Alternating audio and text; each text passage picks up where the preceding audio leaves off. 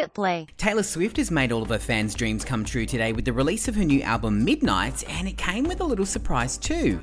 So Taylor has done a full Beyonce and announced that Midnight will be a visual album, meaning that there's going to be videos for every song.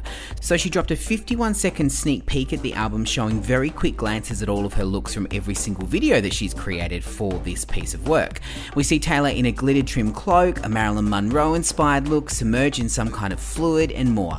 The first video will drop at 11 p.m. tonight, Australian Eastern Daylight Savings Time, and it will be for track 3 on the album Anti-Hero. She also revealed that the music video would feature some star-studded names, including Laura Dern, Dita Von Teese, and the Haim sisters, and possibly Zoe Kravitz, who's also listed as a co-writer on one of the tracks. For all the latest news when it comes to Taylor's new album Midnight, make sure you grab the free Listener app now.